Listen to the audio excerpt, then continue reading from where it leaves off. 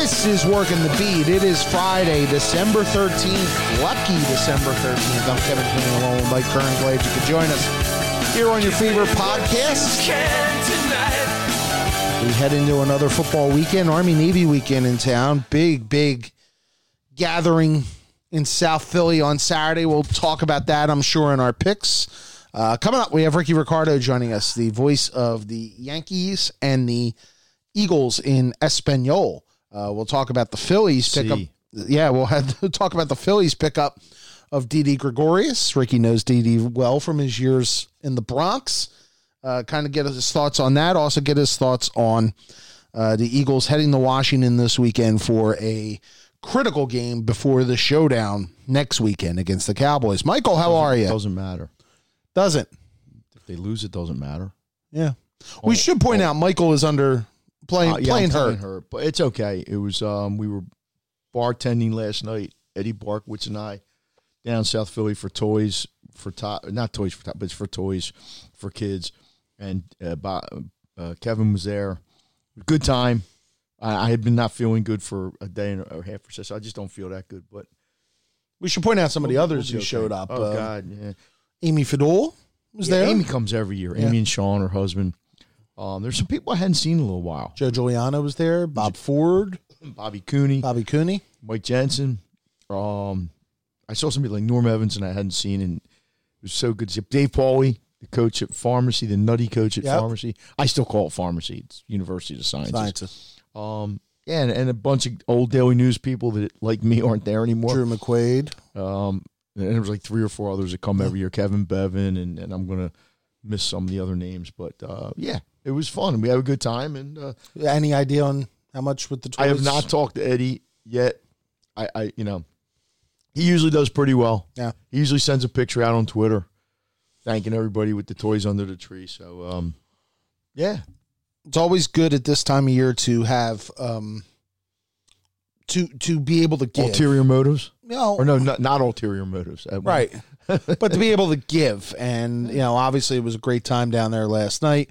It's Old Man Joe's, which is the... they filled in. It was good. It was nice of them. Yeah. Because our other place had gotten sold, so we didn't go back there. We'd been there for... Yeah, Old Man Joe's came, and the Jack... By the way, the wings, incredible. My son got those, him and his friends, and I tried one. They were pretty good. They were good. Yeah, so very well done. I got the 20 piece. That's with my buddy Wags. Good James to see Wagner. Him. Good to see James. James is the assistant commissioner of the CSAC. Yeah, good guy. And so it was good. We had a good time. Obviously, the Sixers were on last night. We watched a lot of that. Nice win for them. I'm heading down after we're done this to see Pelicans and Sixers this evening. Non-Zion Williams. Pelicans. Pelicans are not the same without Zion. Well, they won't. Look, they haven't had really even Zion. If they had Zion. Yeah, they weren't going to the playoffs. Probably weren't going to the playoffs, but who knows? Maybe they would have contended for the 8th spot. People just want to see him play. Before we get to Ricky and we talk about all the other stuff, we sometimes hear about athletes who, when they're criticized, get their backs up a little bit. Don't go into Joel, please. I actually thought that was really encouraging. His whole thing. No. Yeah, his comments about the Barkley and Shaq criticism. Forget the game, and it'll last. It'll last. Joe is never, and God bless him. He's one of the best 10 players in the league. He might win a championship or championships here or somewhere, but he's Joe. He is not going to change. He is going to be the player. He might refine himself.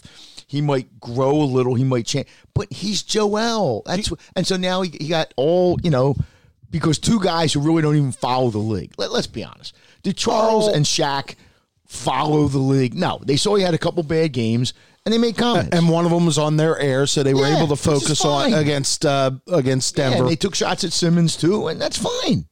And then Simmons will go out and have a 32, 15, whatever. And he didn't play real well last night, but they won. So I don't care.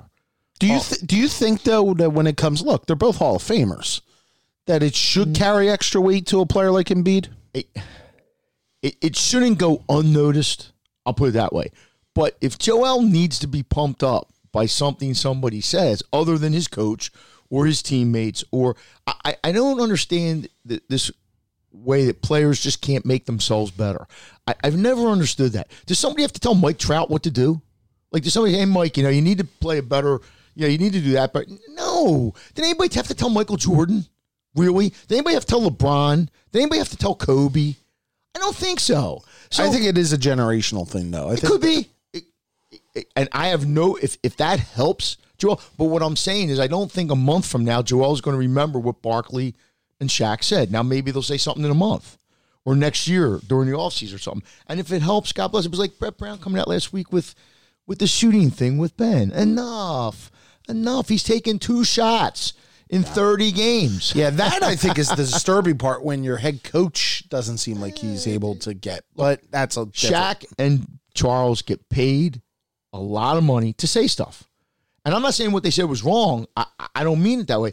But then Joel goes out and has a 38 and 15 or whatever. Yeah, and he's going to do that a lot. Yeah. So I know what you're saying. And you're right. You're right. The way he handled it. The way he handled it. And yes. Forget, because there are guys who look, if Simmons has that criticism. Well, he just wouldn't say anything. Or he would get his back up. Yeah, but I mean, I'll do what I want, which is the worst thing you can say. Some players might come out and actually say something, like against Shaq or Barkley, which then becomes the really stupid thing. God forbid Max Kellerman says something about you or something, or screaming A. I love Steve. You know what? I hate saying this. You and I talked last night a little bit about we should get this person on the show, that person on the show, and everything. We get Steven. I would love to get Steven on. Yeah, but Steven, although Steven's probably above our pay grade right now. You never know. I mean, Steven and I knew each other pretty well for a while back when we were both covering Temple, and I think Steven is it's just that you got to go in with the idea that Steven knows half of it's fake. Mm-hmm. And he's not going to tell you that, but we know that, and half of it probably is real in his mind, when he says stuff. But they're going for ratings. That's what people. We do the same thing. We're trying to say stuff that will make people listen and want to listen. But I just think that the people, we live in such a reactionary social media world. So Shaq says something, Charles says something, and Joel has a great game, and everybody says, "Oh wow!" Well, let's see 3 months from now. Let's have a conversation. Joel's one of the best 10 players in the league. Yep. Is he the best? He's not in the top 5, not right now. But he that's who he is. And Simmons is an all-star. And I think the best part about last night, if you look at it, forget how all that, to win in Boston. Yeah. And especially when Boston had closed at the 1 and you could feel the kind of the screws tightening on the Sixers. They hit all their foul shots coming down the stretch. They played fundamentally good basketball down the stretch. Look at the last week. They've beaten Denver at home, where who's the other? Toronto at home. Toronto and won Boston. But don't you think in the back of your head there's something missing? Boston, no, I don't mean it that way. I mean, if Boston and Sixers are matched up in the 2-3 matchup in May, you're going to feel a little uneasy. I don't mean that means they're going to lose. I'm just saying is you're going to sit there and go, it's the damn Celtics. Mm-hmm. Like, we've been here 100,000 times in our lifetimes. And I still think they're the team that scares you a little bit. I mean, obviously Milwaukee scared. I don't think Toronto scares me as much. No. I think Indiana's a little scary. If Oladipo is back and healthy, they're a pretty good team. They're pretty good. But it should be. Oladipo has to be completely It should healthy. be the Bucks and the Sixers. I mean, that's what it should be. Yep. All right, so when we come back, we'll talk to Ricky Ricardo. We'll talk Phillies. We'll talk Eagles. We'll talk Didi. We'll talk, I'm sure, something. You know what? I want to ask him about Rick James, too, because he has some great Rick James stories from his old... The Rick James? The Rick James. What was he, like a roadie or something? He was a DJ for a long time. Okay. I used to like Rick James. Yeah. Back in the day. Yep. So... Super freaked me up, man. Yep. We will get to it after this here on Working the Beat. Looking to reach the sports fans of Philadelphia in a brand new way? This is Kevin Cooney. Each week, the Working the Beat podcast with Mike Kern and I brings the hottest topics into this sports crazed town with the people and the events that shape the landscape. Now, your business could connect with those people by advertising on the Working the Beat podcast. Join us at 267-546-7277 or email us at workingthebeat@gmail.com to find out how you can reach out to this growing audience. It's the best sports talk in Philadelphia, and you can be a part of it. That's 267-546-7277 or workingthebeat@gmail.com to join the Working the Beat podcast family. And joining us now from his palace, we should point out. Palatial estate. The voice. It doesn't matter if it's palatial. It's in Florida. It's in Florida. It's all that The matters. voice of the New York Yankees and the Philadelphia Eagles in Espanol. Our good buddy, it's Ricky Ricardo. Hello, Ricky. Gentlemen, good afternoon. It's a pleasure from my my lush palace here in beautiful Highgate Park in Orlando, Florida, just outside of Orlando, Florida, right outside Disney World, here inside the WMA studios, powered by Spectrum, by the way. Location. Get the plug in. That's Ricky's motto, right? Plugs are Pay the important. bills, my friend. I gotta get that plug in. Here's the first question. You got a ring a couple years ago. What'd you do with Yes, it? I do. It's in the bedroom if you want me to go get it. No, that's okay. I don't need you to get it, but do you wear it like Eskin? No, I don't. No. It's actually so big that it kind of slices the skin on the other two fingers around it when I wear it. Right. So I've got to put like a Band-Aid on the pinky and the middle finger when I put it on here. And I only do it for special occasions. No, so to answer your question, I am not Howard Eskinish when it comes to the ring. That's like He won't be happy to hear that. No, he won't. You know, if Howard could put it like on a billboard that it has Eskin on the side, he would. I love Howard. Well, he could put it through his nose. I don't want to see Eskin with a nose ring. You know, an earring. And Ricky is silent on this one, huh? No, I'm going to leave that one alone. Yes, I don't blame you. Remember, his son is my program director. Exactly. I don't blame you at all. Although, I like Howard. Me and Howard are over. I love Howard. We're good. I love Howard. Although, in fairness, Spike probably would be the one who would want to see the nose ring of Eskin, of Howard, more than anybody else. Let's be honest. I'd pay to see that myself. I would too. All right.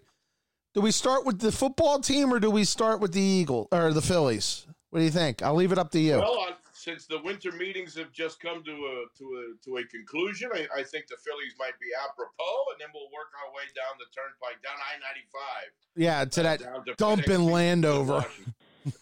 To that awful dump in Landover. Yeah, Landover.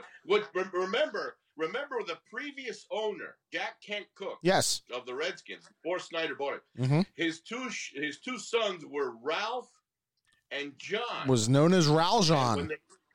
It was Raljon, Maryland, until they sold it. They actually were able to, manipulate the Maryland government, the county government there, to make the location of the stadium Raljon for as long as they owned the team, but went back to Landover as soon as they sold it. And we will say this, since, all right, we're going down this road. That is the biggest dump in the history of professional sports. It's awful. It's awful. It is, and you can check with Merrill Reese. Yeah, Merrill has to work from the end zone. It's the worst location for a broadcast booth in all of sports, not just football. All right, so why is that? It's only 20 years old, right? Yeah, but what happened was Dan Snyder, when he came in, decided, why should the media have the prime seats around the 25 Well, they tried yards? to do that with the link. With many stadiums in Philadelphia. I remember Ralph Bernstein, the AP guy from way back, and when they moved into, I guess it was the Vet, and they were trying to put the media out yonder. But the new Hard Rock, where we were at in Miami, right? The new configuration of Hard Rock Stadium, which used to be Joe Robbie, which was had like 18 names in between. Right. They also moved the radio booths into the corner of the end zone, a la FedEx Field. So even the stadium that will host the Super Bowl this year, of which it might be a pipe dream of getting back to this season, but you never know. Right. The radio booths, both English and Espanol, corner of the end zone, Terrible. Well, view. I hate to tell you this, boys, but we don't count. We don't count. But I will say the worst part, I think, of what happened at FedEx for the media was you were on a low angle. Like, at the link, you're above everything. Mm-hmm. I think even from what I've heard in Miami, you're a little bit above, correct? You're at a little higher elevation. I mean, slightly higher than FedEx, not much. FedEx, literally, if the person in the back row of the first level, they block your view. It's awful in that sense. Yeah, and if you get some smart aleck Redskin fans, they like to throw things into the booth.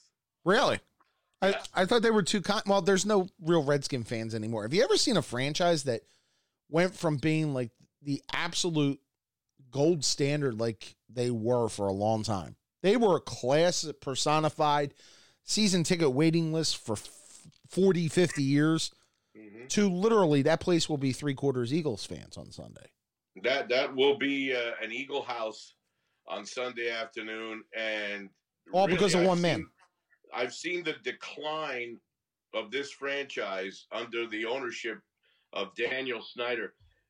Year by year, just gets worse and worse and worse. They really do need to move that team back into the city of Washington D.C., of which I've heard there are supposed plans for this, but they've got to first get it out of Landover, Maryland, bring it back into Washington D.C. or somewhere over there by where they have the baseball stadium would be a preferred spot for most of those Washingtonians. Right. But if they could move the owner and change the name of the team, of which I don't really I don't really have a big issue with.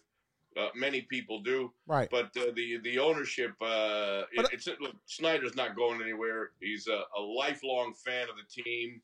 And I don't think look, who sells first, Jerry Jones or Daniel Snyder? It might be a matter of who perishes first. Right. So in between those two. So was Monday night a turning point or not? I think it remains to be seen. It's a turning point, in my opinion, for Wentz, because we finally saw Carson Wentz in one game do something that I've been waiting for a couple of years, and that's put the team on his shoulders and drive them downfield for important scoring drives. Not only the tying touchdown late in the game, the pass to Ertz there, but then not even letting the Giants have the football in overtime and driving his team down again 75 yards, making key plays, escaping pressure, and getting his team into the end zone to win a game. We've been waiting for that Wentz, dare I say, Nick Foles type of moment for a long, long time. And he gave us not one, but two examples of that on Monday night. So right now, I think you might have Carson Wentz at an all-time high as far as this season. His confidence specifically is concerned. I think he's riding high on that right now. Right. But I'm not sure, especially with Lane Johnson, who's now been ruled out. I'm not sure if the team has turned the corner yet. I think it remains to be. Now, if they come out of this Redskin game with a win, then I think having two victories in a matter of 6 days and then preparing for the Cowboy game on the 22nd in Philadelphia, then I think we're talking about something different. But I'm not 100% convinced yet, no. So if you're the Eagles, Ricky, why wouldn't you – and I think all part of that in the fourth quarter was they were down. They had nobody that we recognized playing. It was sort of like Carson, go out and do something. I mean, I'm not saying they did that, but why wouldn't you come out with that hurry-up kind of offense and just say, hey, it works so well, and maybe not use it every series, but I wouldn't wait till the fourth quarter to do that, because usually when they do that, it seems like it works.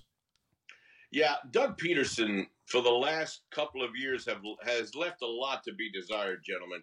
And look, if you want to put it on Mike Groh, how much of it you can put on Mike Groh, the OC. Look, Doug Peterson is the eventual head coach and play caller on this team, and he's got to be credited when they're playing well, but he's got to take the heat when they're not.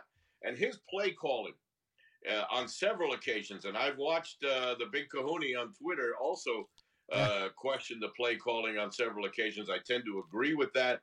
But look, if it works, use it. I get it that to a certain extent they're trying to preserve Wentz's health, because when he plays a la Brett Favre and is a gunslinger and takes chances and, the whole thing that has to do with risk versus reward as far as the quarterback is concerned, I get it's high risk, but it is high reward. And right now, towards the end of the season, if you're going to be, putting risk in front of reward, you're not going to get to where you need to go. So especially right now, these last 3 games, I would tend to agree with you. Play the up-tempo offense. Play Boston Scott. They are so weak at receiver right now, bringing up another guy from the practice squad. No Alshon. Who knows if Aguilar is going to play, and who knows if Aguilar plays, if that's good or bad. Some of these kids off the practice squad might be preferable to Nelson Aguilar. Yeah. But right now, Wentz is the key guy to run this offense. And if he's more comfortable in the hurry up and just letting it all hang out and just being Brett Favre and being that gunslinger, then so be it. Ricky Ricardo joins us here on Working the Beat. Sorry, were you going to? And I mean, at this point, why would you want him with that staying in the pocket? I'd rather have him moving.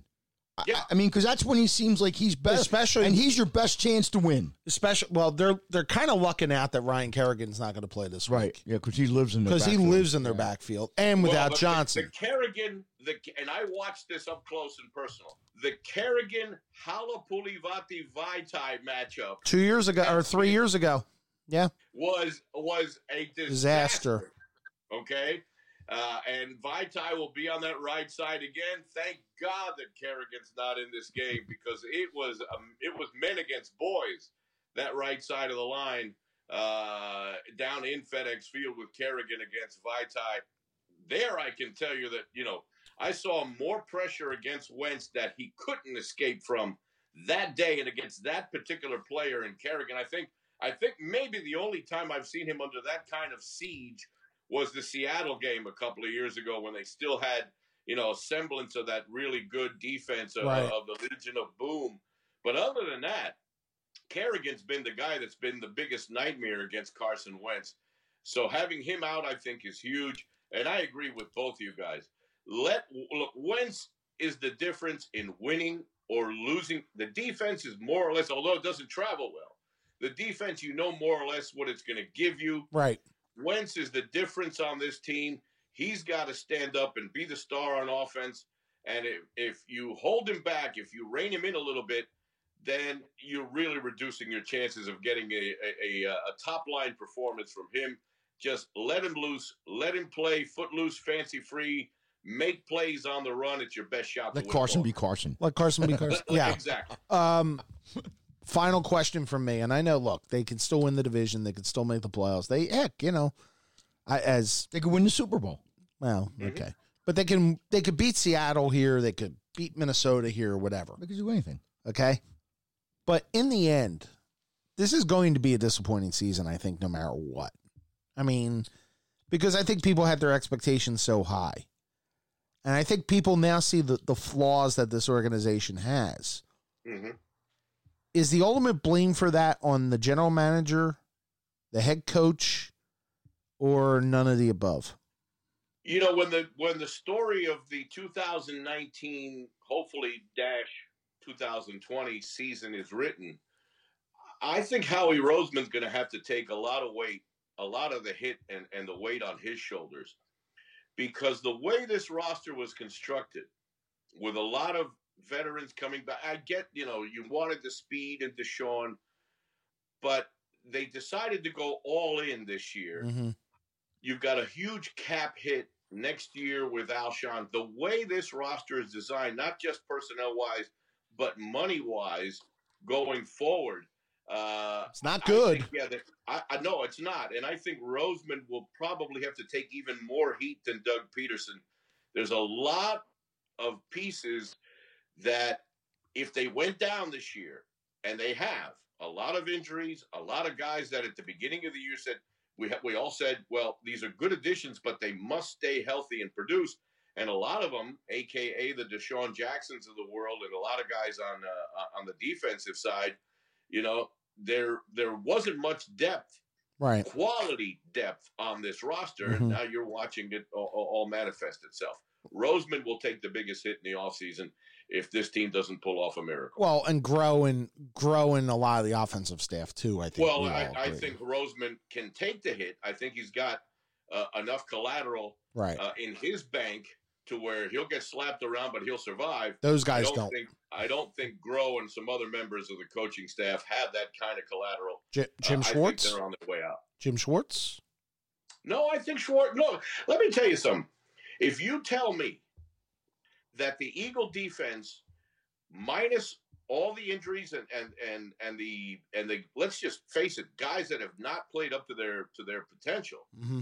But if you tell me that they're going to hold Brady and the Pats to 17 points at home, 17 points they're going to hold the Seattle Seahawks with Wilson, who came in that night, if not number one, or between him and Lamar, he's in the conversation. Yeah, for the MVP for the league. Mm-hmm. You hold those two teams to 17 points, and then you adjust to a red hot Eli Manning at halftime of this Monday night game. You shut those Giants out, hold them to 17 points.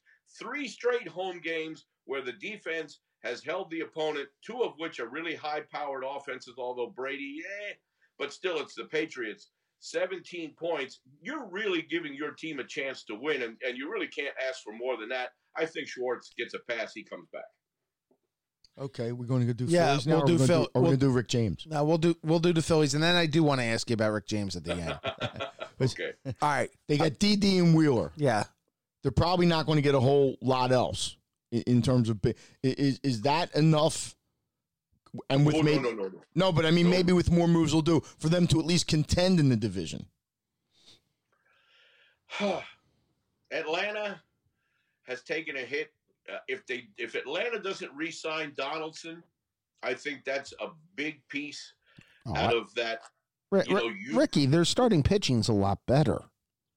Well, you're replacing Dallas Keuchel with Cole Hamels. I'm sorry, guys. This is not the Cole Hamels of the 2008 Philadelphia Philly World Series championship team. A lot of those veteran pieces in the bullpen for Atlanta are out. Now, they did sign Will Smith as a free agent from the Giants. That helps there. But the Donaldson loss, if they don't re-sign Donaldson, that is a huge – Austin Riley is not going to replace the veteran leadership and the numbers that Josh Donaldson put up for Atlanta during the 2019 season. Losing Rendon is going to be big, although they did bring back Strasburg. But the Nationals, I'm looking at the Nationals maybe having a bit of a letdown, a hangover, if you will, after the World Series. Yeah, but they could get Donaldson too. I mean, they're in they could. There's still moves to be made. As of right now, the Mets starting pitching, and I thought Porcello would have been a great fit in Philadelphia. $10 million 1 year. This guy is just 3 years removed from a Cy Young award. He'd be new in the National League. I thought the Phillies should have jumped all over Rick Porcello and brought him in. The Mets get him along with Michael Wacha. They're now 8 deep. Yeah. If you count Lugo and Gazelman. They're 8 deep in their starting rotation with Stroman being there. Syndergaard and DeGrom, yeah. Syndergaard and DeGrom up top. The team that I worry the most about in the National League East, with Cespedes coming back healthy for a full season and on a contract year, believe me, you tell a guy like Cespedes, hey, buddy, you've got 1 year left. If you want to keep making this kind of money, I suspect that Cespedes might have a big bounce back season offensively. The team that bothers me the most in the National League East, that worries me the most, are the Mets. I don't think the Phillies have done enough to the bullpen. I'd grab Dellin Betances right now if I were the Phillies. There are some arms out there that I think they should bring in to reinforce the bullpen. I think it's addition by subtraction, the removal of Mike Bronco and Cesar Hernandez. Although I like both of these guys personally, I know them well. I've watched them, come through the system and covered them basically since the day they were Franco, the day he signed. Him and his parents were on my Phillies and Spanish broadcast when I was still doing the Phils. But I think those two subtractions, I think you've got to move on from Odubel Herrera. But Joe Girardi is going to change the culture. in that clubhouse. It may take more than one season. Girardi, to me, is the key guy. Gregorius is a wonderful addition. Remember, the Phillies have never had royalty on their roster. Didi Gregorius has been knighted officially. He is That's true. Sir Didi Gregorius, if that counts for anything. But leadership in Gregorius, he keeps the room loose. I watched his effect in the Yankee clubhouse. Believe me, the Yankees are going to miss Gregorius in the clubhouse. I guarantee you, with Sabathia gone and Gregorius on, Aaron Judge better take over a big-time leadership role in the Yankee clubhouse because they won't have Didi to lean on. And Didi was one of those guys that was the glue to that clubhouse, and Didi will bring that to the Phillies clubhouse. Well, Ricky, I mean, let's be honest. The Yankees only have to worry about really 3 weeks in October. I mean, they're going to blow through the American League East at this point. But let me flip it back to the Phillies here for a second. Mm-hmm. The Phillies' rotation's not as good as the Braves. No, not as good as the Mets. Their bullpen's not as good as the Braves, the Mets, or the Nationals. Mm-hmm. Okay? Right. Their lineup's not as good as the Phillies or as the Braves, Mets, or Nationals. They're not.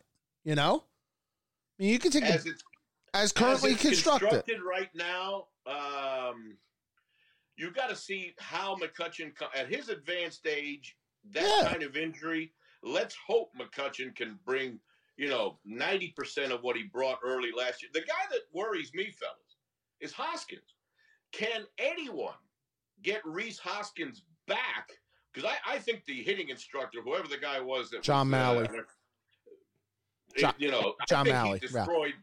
I think he destroyed Rhys Hoskins' confidence at home plate. But and Charlie, the second half of the year, a couple of months, whatever it was, when they got rid of Malley, tried. It didn't work.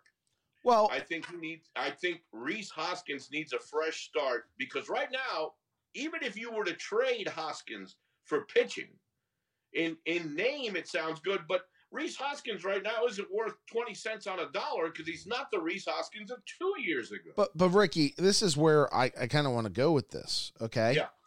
For all the holes they have, and they have a ton, and Mike and I talked about this on Tuesday night with Marcus Hayes.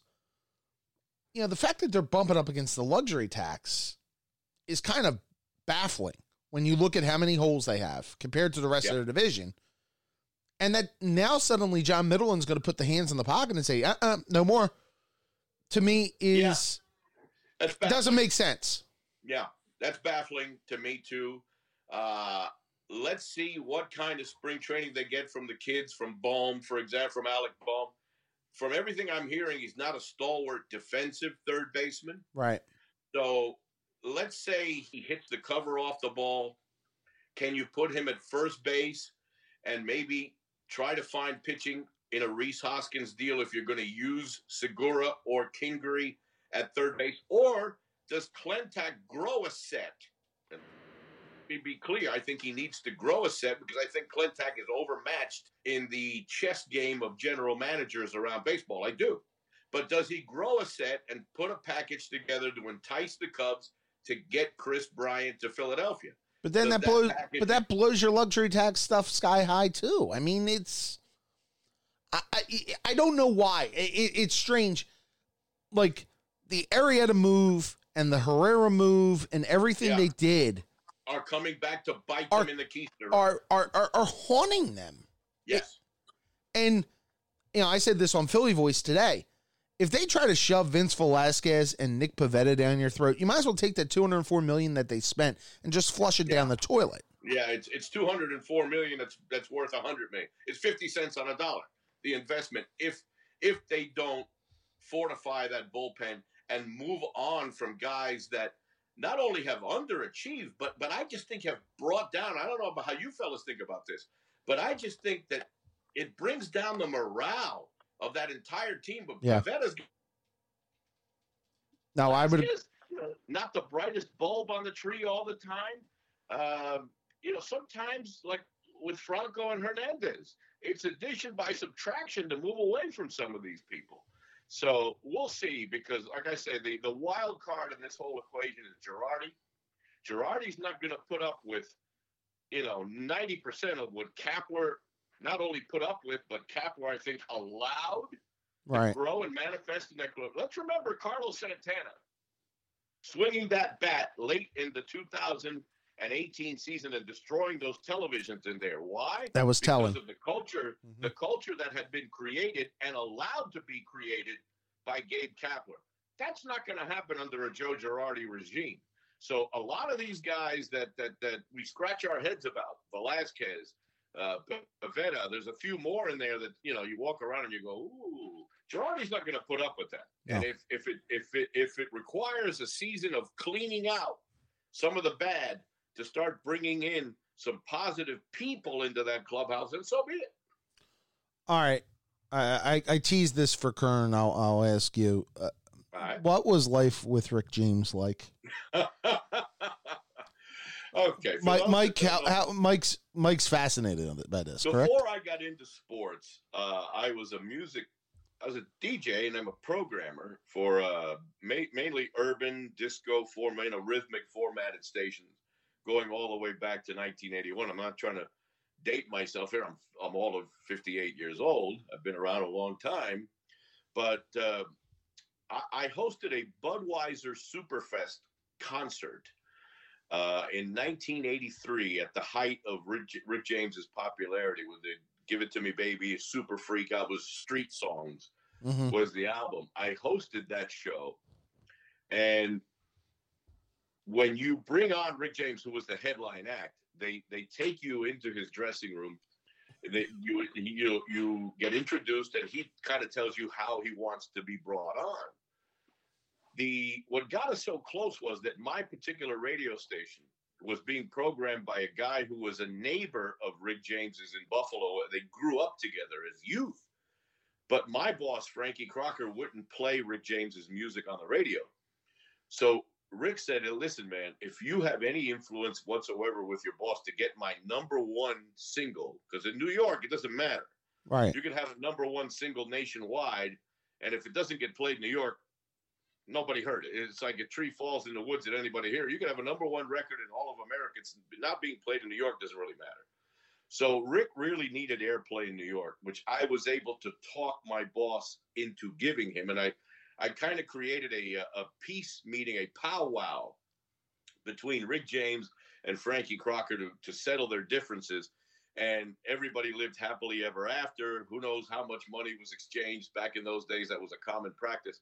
But what I got out of it was a friendship with Rick James, and he allowed me to tour with him during my summer vacations, which was 4 to 6 weeks every year. Sure. So I would hit the road on the tour bus. It was fun.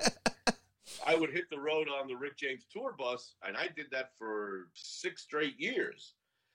Some of those nights and some of those days that turned into nights, that turned into days, that turned into nights, will be in my upcoming book at some point. But let's just say it was an experience that I will never forget. And you survived. And you survived. I'll give you the Memphis story. Do you know the Memphis story? No. We were in Memphis, Tennessee. Rick James had sold out the Coliseum in Memphis, had broken Elvis's record for consecutive sellouts. Okay. In Memphis, Tennessee.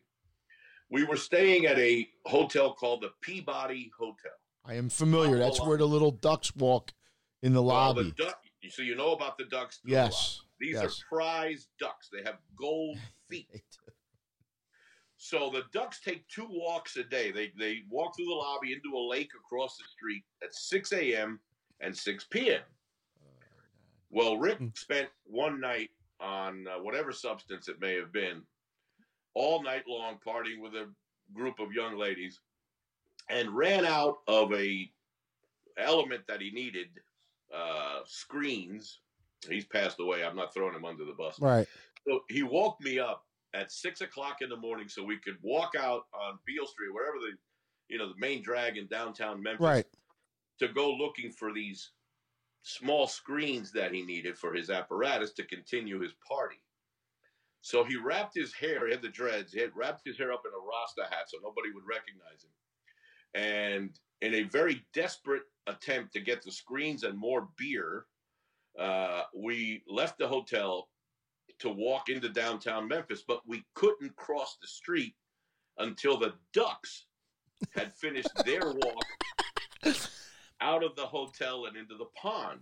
And if Rick was on substances, I'm sure he took this really well. Well, yeah, exactly. Rick wasn't taking the slow walk, the tempo, let's say. It was really Doug Peterson-esque offensively lately, the slow tempo of the Ducks leaving the building into the pond. So Rick yelled an expletive that starts with an F, and it was F these Ducks. He kicked one of the Ducks, which, of course, went crazy, flapping all over the place. And the next thing you know, the sheriffs had us both handcuffed, face down on the ground for kicking a duck. He was he the I hate to say the funnest, that's not the right word, but was the most interesting personality you've ever covered? Without a doubt. Well, him or Prince. Prince in another completely different, strange way. And those two hated each other. Prince and Rick James were mortal enemies. And I was, again, the guy trapped in the middle of that relationship. I actually stopped Rick James from shooting Prince. This is a true story. Prince was the Diamonds and Pearls tour, I believe it was. At Madison I remember Square Garden. that.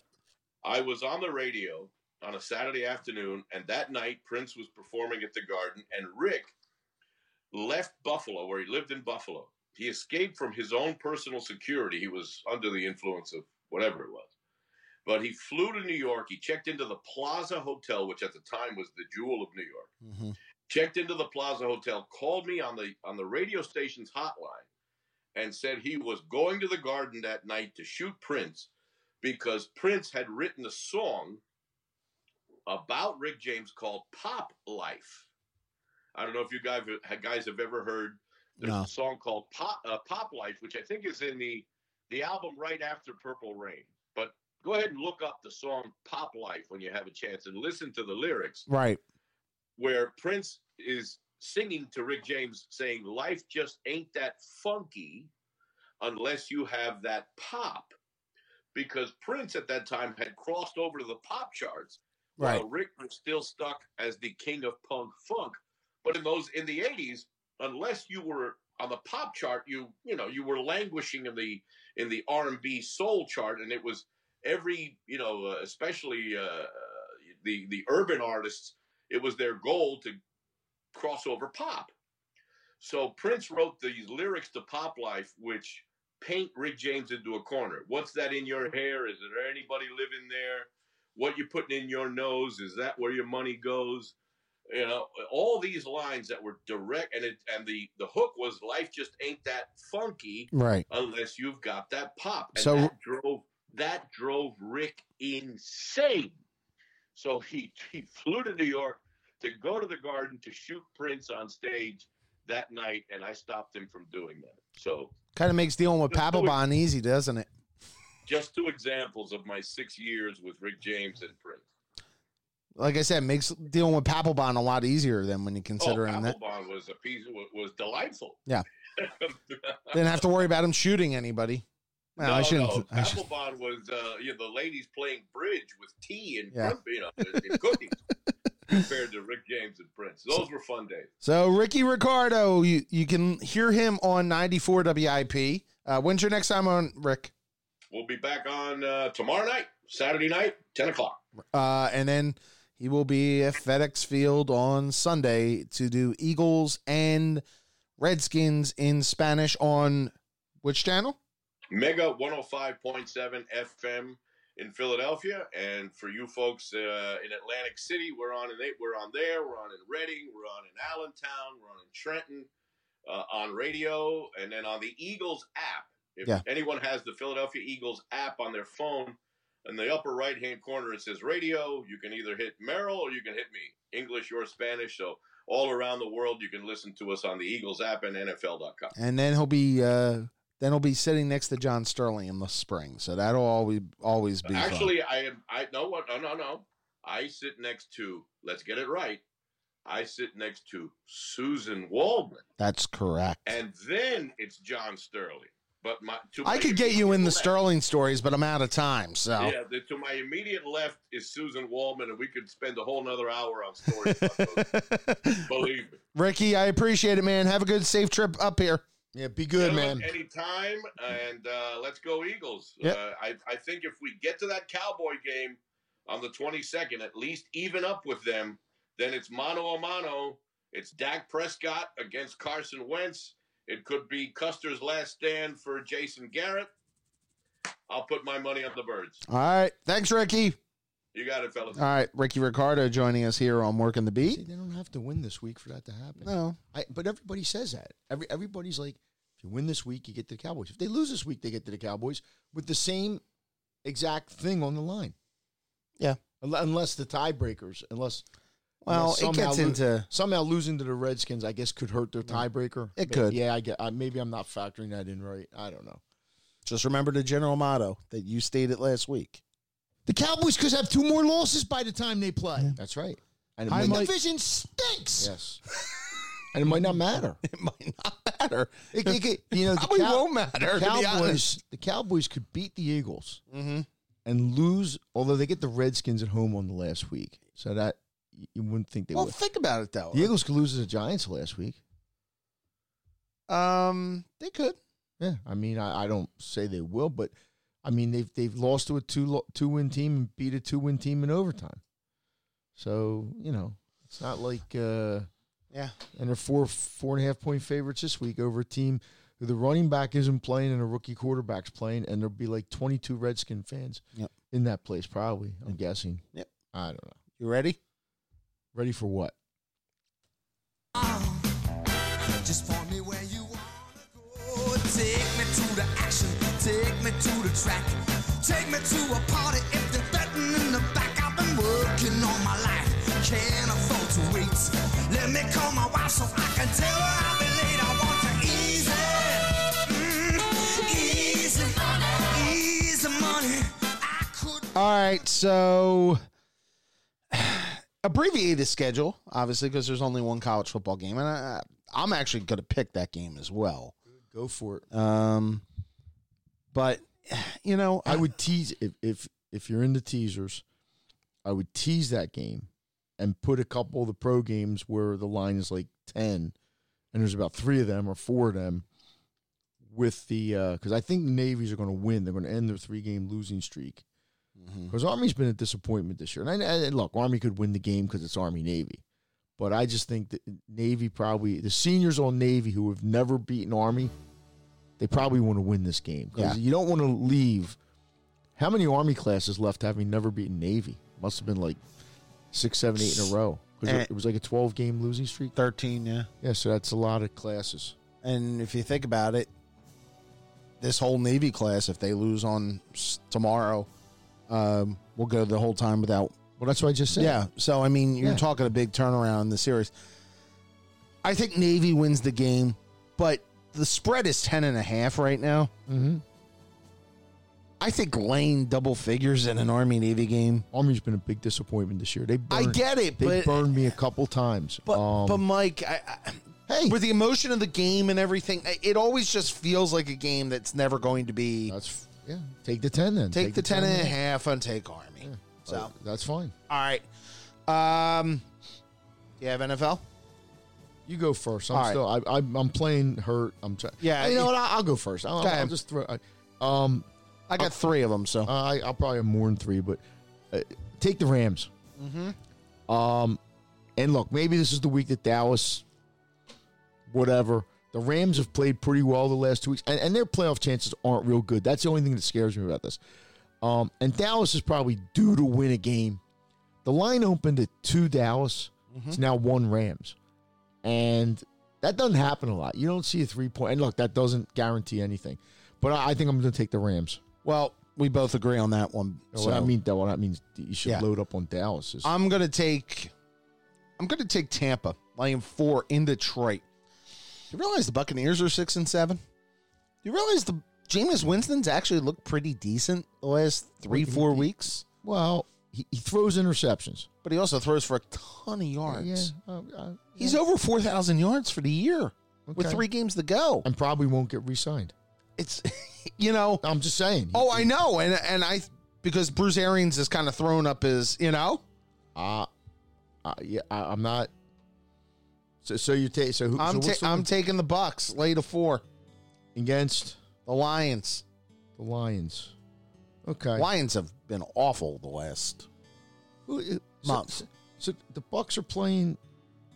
Why am I reading here that the Bucs are playing Jacksonville? No. Okay. It's okay. So you're taking the. I'm taking the Buccaneers over the Lions. Yeah, and I'm taking. And I would lean that way only because the Lions. The court they got. You know, they're like all whatever they are.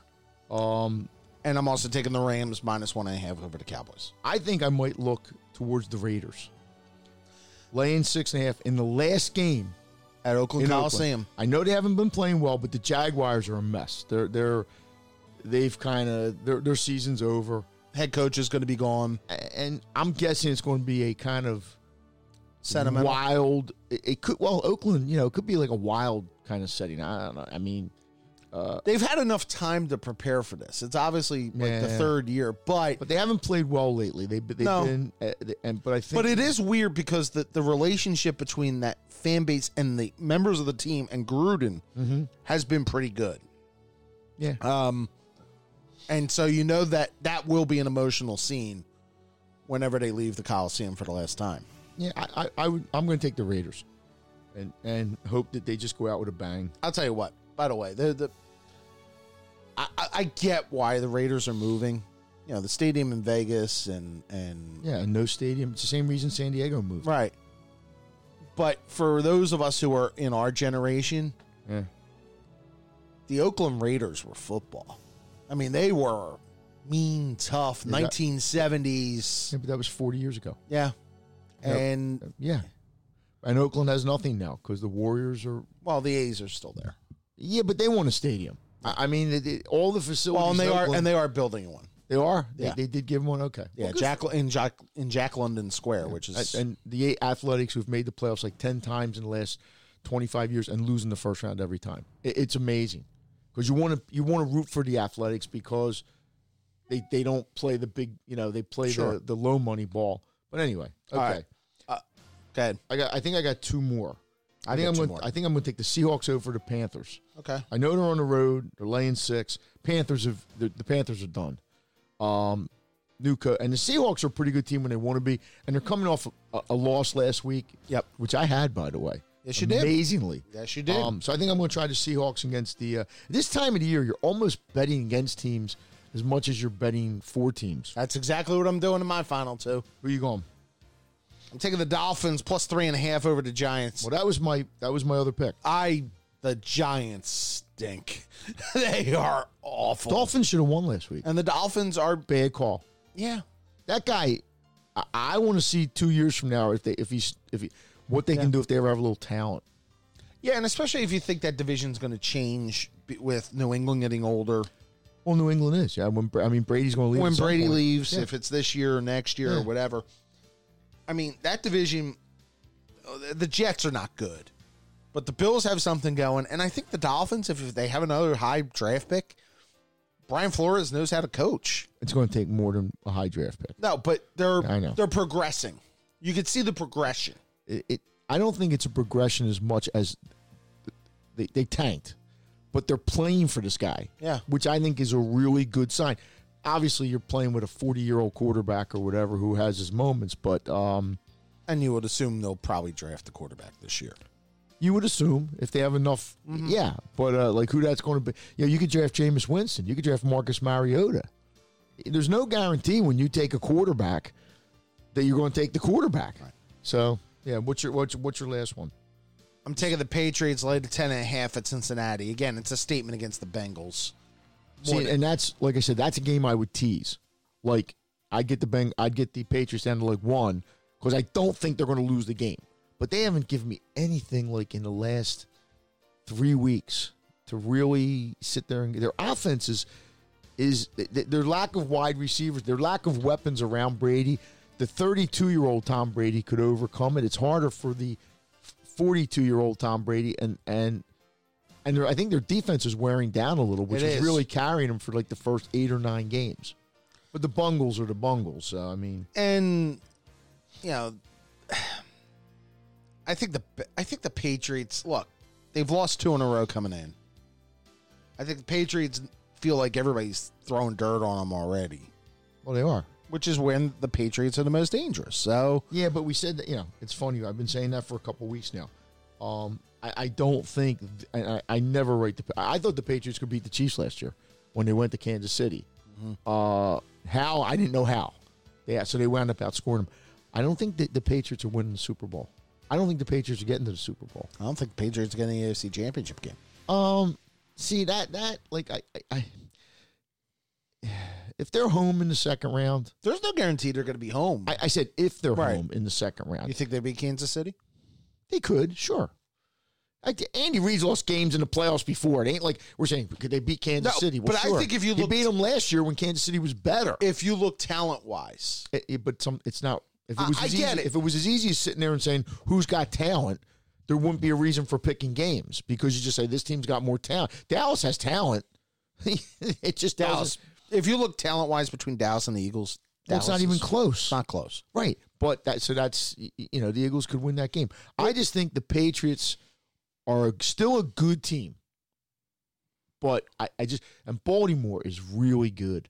I mean, watching them last night, I had my doubts because I'm always leery of quarterbacks, and they'll catch up with them eventually. Somebody's going to. I was listening. It was funny. I was listening to a fan today, and Carl Banks was just talking about how they're going to catch up to them. And it's like trying to stop an option offense in the '80s in college football. Yeah, and the way to do it is just to have somebody come in and smack somebody around.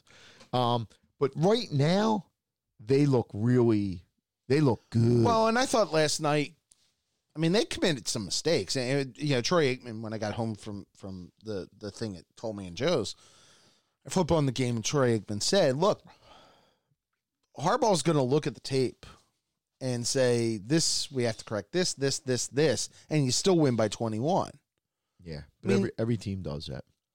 The thing that worries me, the thing that worries me about them is it's correctable mistakes. Yeah, but they haven't been there, so you wonder. Yeah, you lost last year in the first round to the Chargers, right?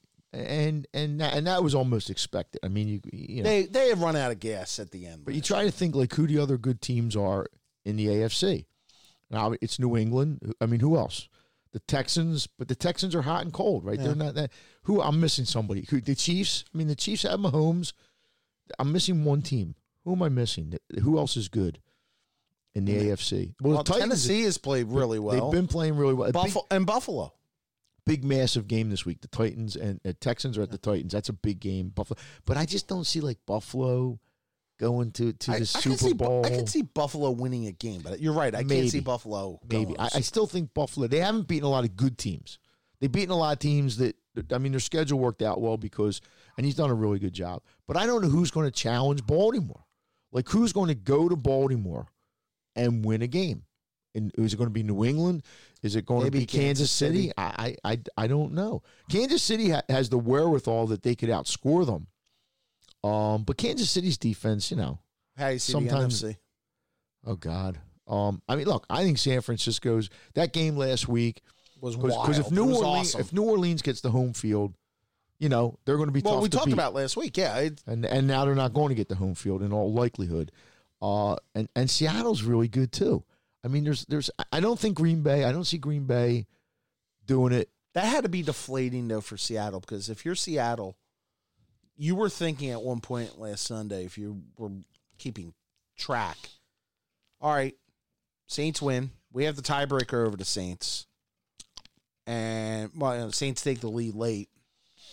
Then the Niners win, and then you go and lay an egg in L.A., and suddenly you're a game back again.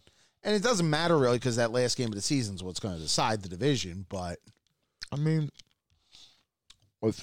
there's last year L.A. went to New Orleans and won, even though it was on a bad call. Mm-hmm. But usually you have to beat a 1 or the 2 team. You can come from off the pace, I guess, but the NFC I think has more better teams. But San Francisco, I think, is pretty good. I mean, they went to Baltimore and almost won. You could make an argument 4 of the 6 teams in the NFC could go, or 4 of the 7 teams that are alive. I don't think any of the teams in the Central can go to Super Bowl. I don't think the Vikings or the Packers can. That's just my opinion. I think it's going to be San Francisco, New Orleans. I think Green Bay would have to get the number 2 seed. That's the problem. I don't see that happening. I don't see it either. I think Seattle is really good, but I still think that San Francisco and New Orleans are probably the 2 best teams. Well, I mean, they're 1 and 2 seed, but I just think, and I mean, could New Orleans go to San Francisco and win? Sure. And the Vikings and the Packers, depending on how it plays out, could end up playing each other basically, maybe not back-to-back weeks, because I think they play next week. Could they beat a 4-5? But, well, or the 3-6? That's going to be the 3-6, I think. Yeah, because because the Eagles will be the 4. The Eagles or the Cowboys will be the 4 seed. Yeah, you could have that game twice in 3 weeks. The thing that I like about both San Francisco, New Orleans, the teams that are really good are the teams that have offense and defense. Yep. Kansas City, I always worry about their defense. It just is. Baltimore's got a really good defense, and they got the best kicker in the league. And it's just hard for me, but they could lay an egg. Yeah, they could. You know, how do you see the Eagles this week? They have so many pieces out. Yeah. That if you told me, but Washington does too. Yeah. I mean, Washington's running the Kerrigan thing is Kerrigan, huge. The running back, and they got a rookie quarterback. I think it comes down to these. If the Eagles can make Haskins turn the ball over a couple times, which they probably can, then I think Washington's going to lose. If Haskins can play a fairly error-free game, if the Redskins don't double team Ertz, I don't. Then but I think the Eagles need to come out and play offensively like they did in the fourth quarter. I'm not saying you go up tempo the whole game. Right. It's hard to do that, but pick your spots, choose your spots, use Boston. I mean, I know you think I think they're going to win, but I know you think I overreact a lot, which I do. I don't think the Eagles win another game this year. They might not. I just don't. I think that the injuries are too much. You got to tell me if Lane Johnson can't play this week, and I get it, he's going to try to play, I would assume, next week against Dallas, because that's the type of player he is. But how effective is he going to be? Who knows?